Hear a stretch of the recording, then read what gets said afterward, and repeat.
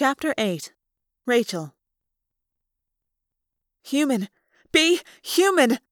I focused with all my power on that one thought. I squeezed my eyes shut and tried to remember who I was, what I looked like. I felt my body change. It was a horrifying sensation. I could hear bones crunching.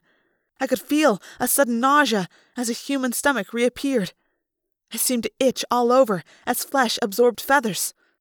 Had I done this before? It didn't seem possible. It was disgusting, grotesque. I opened my eyes. Right above me! What was it? Mouths with needle-sharp teeth! Staring eyes! Whirling blades! Who was after me? Should I fly? Should I run? What was I? I leapt up, hoping I had legs. Yes! I could run! Yes! I ran! My own bare feet flashed ahead of me. Human feet. My arms pumped, but they still felt odd. The bones were connected wrong. I ran over pine needles that stabbed the tender soles of my feet. It was behind me. It chewed through a tree 4 feet thick, chewed it up and left splinters and sawdust behind. No! I screamed, and my voice was almost human. No! It was after me! It wanted to kill me! Why? What had I done? Who was I that this monster wanted to destroy me? I raced as fast as I could, but it was faster. Entire trees were ripped away from the ground to make way for it. The very ground itself was ripped up as if by some huge plow. The shrieking of destruction was all around me. What was happening to me? Help me! I screamed, and now my voice was truly human. The last of the changes were occurring. My arms pumped smoothly now. My eyes looked past a normal human nose. The beak was gone. But the beast! It was on me! Suddenly, a road. Cars flashing by. I ran for the road. The beast pursued me, ripping a path through the woods. Cars zooming past. If I ran out into the road, they would hit me. If I stopped, the beast would devour me. I ran. Swoom! A car shot past, missing me by inches. 6 lanes. A freeway.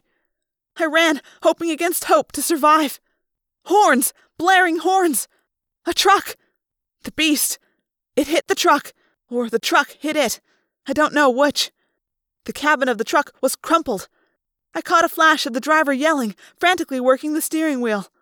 Then the trailer part, the part that said Ben & Jerry's, slammed into the dust beast. Screeching, screaming reels! Then, wham! I tripped and went sprawling into the median strip. I rolled down a grassy slope into dirty water. I looked up in time to see the truck turn over and skid wildly down the freeway, spraying sparks. The beast shredded the trailer. Shredded it! Pints of ice cream exploded around like hand grenades. In the middle of terror, I was pelted by pints of Cherry Garcia and wavy gravy ice cream. The beast rose from the truck. The driver climbed out of the cab and ran. As the beast rose into the air, 100 manic eyes looked around. It saw me. There was no doubt about that. It saw me. But the eyes seemed confused. They seemed lost. The beast saw me, but did not recognize me. Suddenly, as I cowered in the ditch of the median strip, the beast simply dissolved into a cloud of dust. Dissolved and blew away. Traffic had stopped on all 6 lanes as people hung out of their windows to witness the spectacle of a tractor-trailer lying across the road. I climbed shakily out of the ditch. I was trembling so badly I could barely stand. I was muddy and wet and barefoot, wearing a black leotard. I stumbled across the road toward the sheltering woods. A man with a camcorder emerged from his car and began taping the wreck. From far off came the wail of a siren. I just wanted to get away, whoever I was.